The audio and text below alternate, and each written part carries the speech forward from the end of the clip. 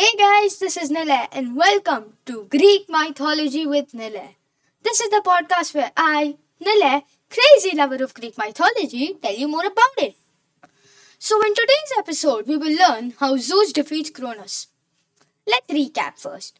In the last episode, we learned how Zeus acted as a cupbearer for Cronus and freed his siblings and the Cyclops and the hundred-handed ones from Tartarus. We also learned how each male god had a weapon built for themselves. So without any further ado, let's get into today's episode. Cronus wasn't an easy guy to defeat. By most accounts, the Titan War took 10 years. Or maybe Cronus just used his time tricks to make it seem that long, hoping the gods would give up. If so, it didn't work. Rhea, the Great Mother, visited every Titan she could, trying to persuade them to side with Zeus.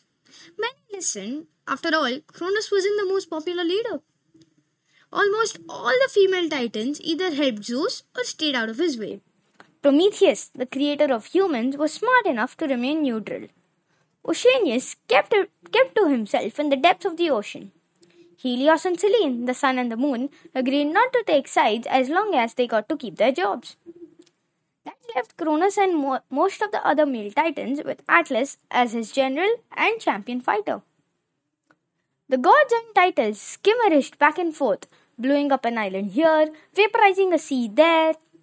The titans were strong and well armed. At the beginning, they held the advantage. Even with magic Cyclops weapons, the gods weren't used to combat. It's a hard thing not to drop your trident and run when Atlas is barreling down on you, screaming and waving his sword. But the gods did learn how to fight. The Cyclops eventually armed all Zeus's allies with top-of-the-line weapons. The hundred-handed ones learned to throw barrages of stones like living catapults. You're thinking, how hard can it be to throw rocks? Okay, you try throwing rocks with both hands at the same time and hitting your target. It's not as easy as it sounds. Now imagine coordinating 100 hands, all throwing rocks the size of refrigerators. If you're not careful, you'll spew rocks everywhere and crush yourself and your allies. Once the god learns to fight, the war still took a long time because none of the combatants on either side could die. You couldn't just stab a guy, zap him or throw a house on him and call it a day. You actually had to capture each enemy and make sure he was hurt so badly he would never heal. Then you had to figure out what to do with his crippled body. As Zeus knew, even throwing somebody into Tartarus wasn't a guarantee that he would stay long gone forever. Little skirmishes weren't going to decide anything.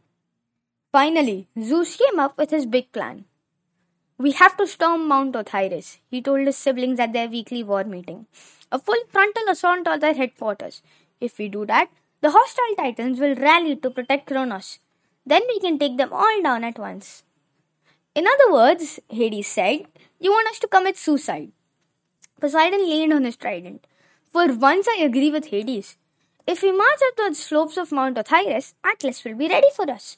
His troops will have the high ground. They'll smash us flat. If we try flying in, we'll get shot out of the air. They've got plenty of anti-god missile weapons. Zeus's eyes gleamed. But I've got a different plan. We'll soften them up by attacking from the next mountain over. Do what now? Demeter asked. She looked uncomfortable in her armor, even though she'd designed it herself. She'd painted a leaf of barley and daisy on her shield, and for her main weapon, she'd chosen a fearsome golden trowel. Zeus drew a map of the Greek mainland in the dirt. Near Mount Osiris was another Greek mountain. Not quite as tall, not as well known. It was called Mount Olympus. That's right. That is going to be the future. Residence of the gods. We scale Olympus, Zeus said. They wouldn't be expecting that, but Osiris will be within range of our missile weapons. The hundred-handed ones will launch volleys of boulders. I'll bust out lightning. Poseidon will summon storms and earthquakes. And I'll turn invisible, muttered Hades. Zeus clapped his brother on the shoulder.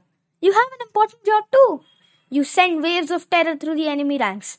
Once we've destroyed their defenses, we all fly over there, including us three goddesses, Demeter prompted. We can fight too, you know. Sure, Zeus smiled nervously. Do you think I'd forgotten you? Yes, said Demeter. I know, right?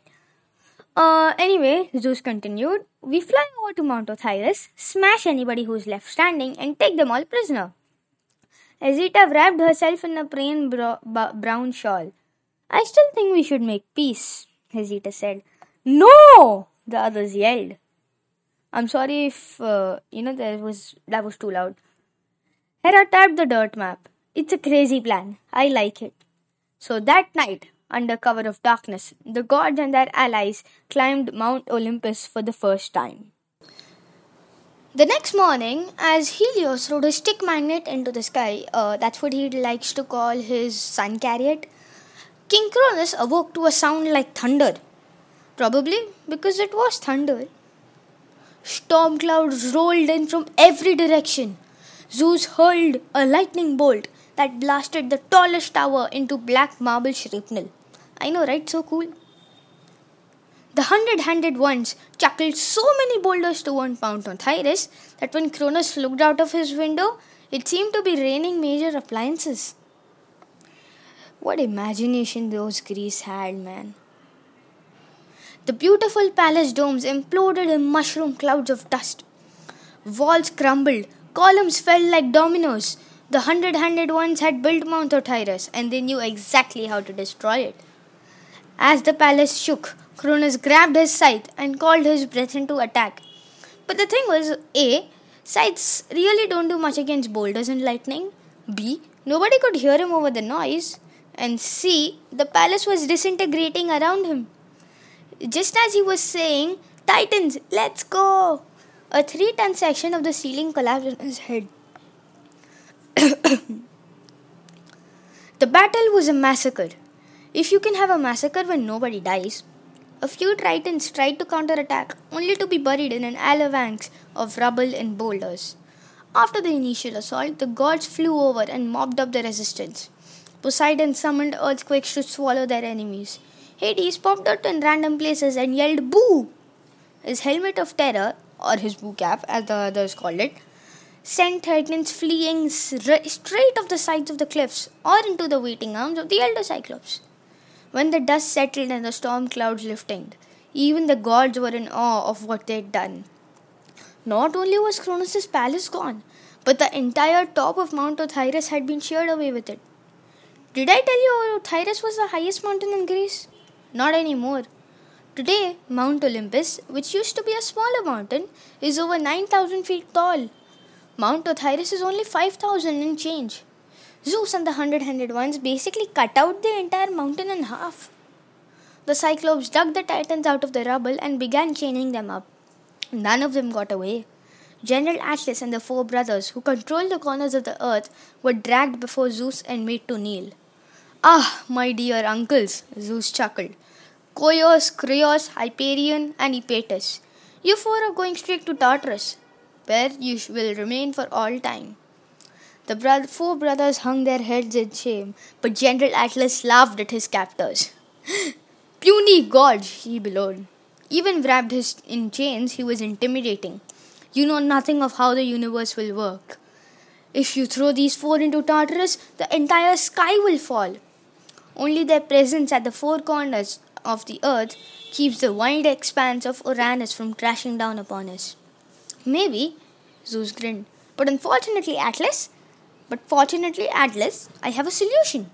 You are always boasting how strong you are, right?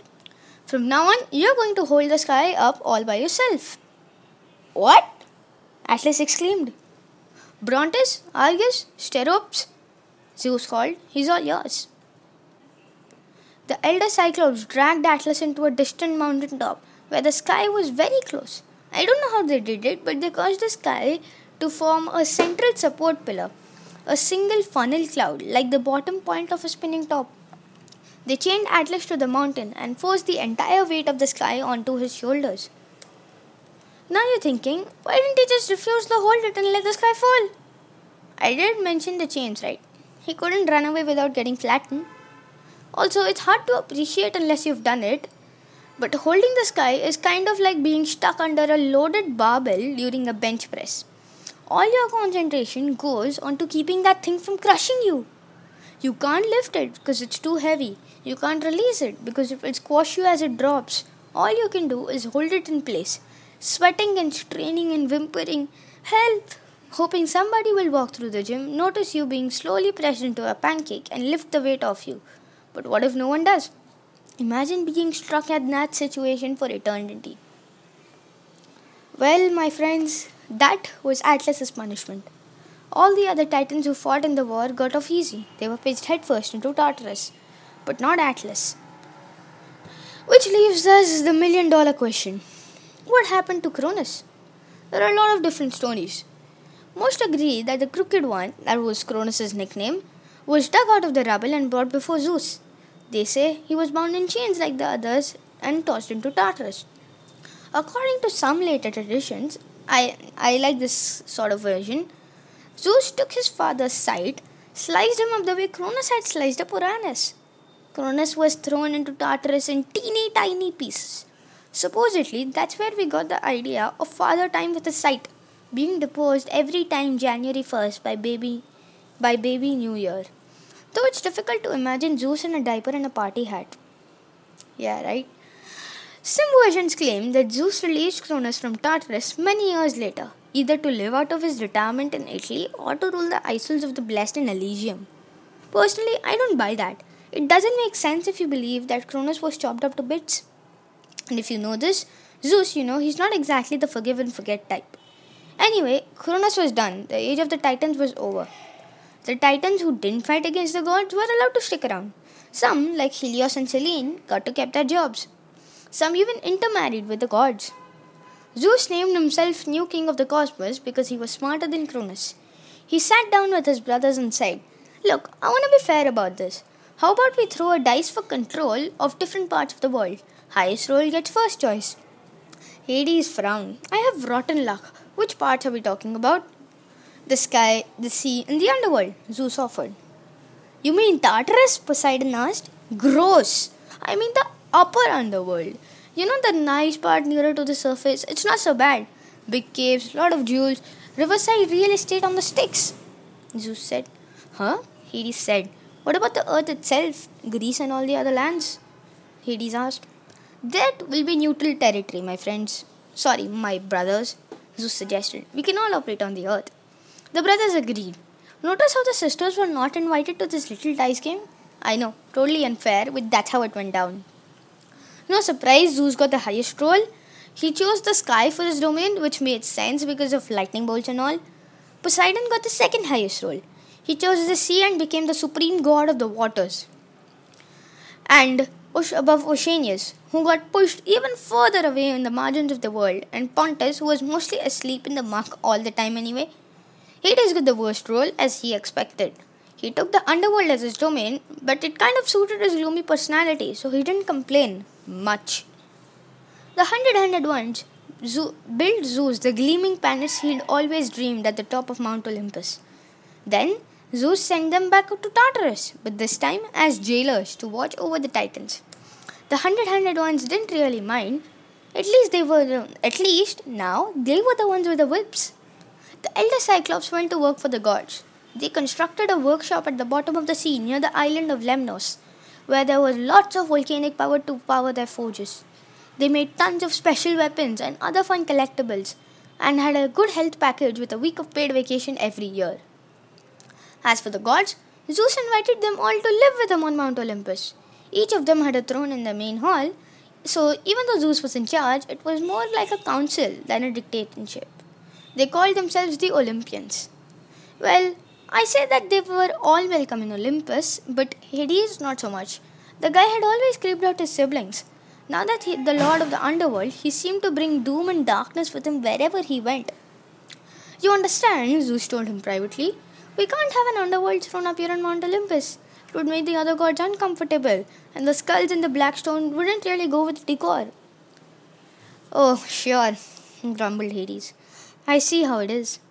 Anyway, that's how things got started with the gods on Mount Olympus.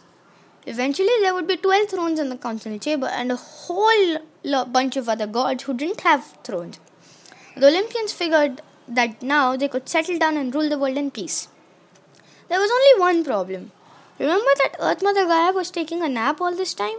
Well, eventually she would wake up, and when she got home and found her favorite kids, the Titans, had been thrown into Tartarus, Zeus was going to have some explanation to do. But that's a tale for another day. Now it's time to meet up the gods, close and personal. Just be warned, some of their stories might make you feel like Cronus after a big glass of mustard nectar. So then, guys, in the next episode, we will be talking about all the gods up close and personal, like I told you. They will be starting from the order in which they were born. So, next time, we are having a only Hesita episode. So, well, then I hope you liked today's episode. You can find me on Instagram at Nilay. This podcast is also available on Spotify, Google Podcasts, Acast, Hubhopper Studio, Amazon Music, and Breaker. Please rate and review to your friends and family. It helps me a lot. You can message me on Instagram. Please go to my blog nilanite.blogspot.com. Thanks. I love you all and bye.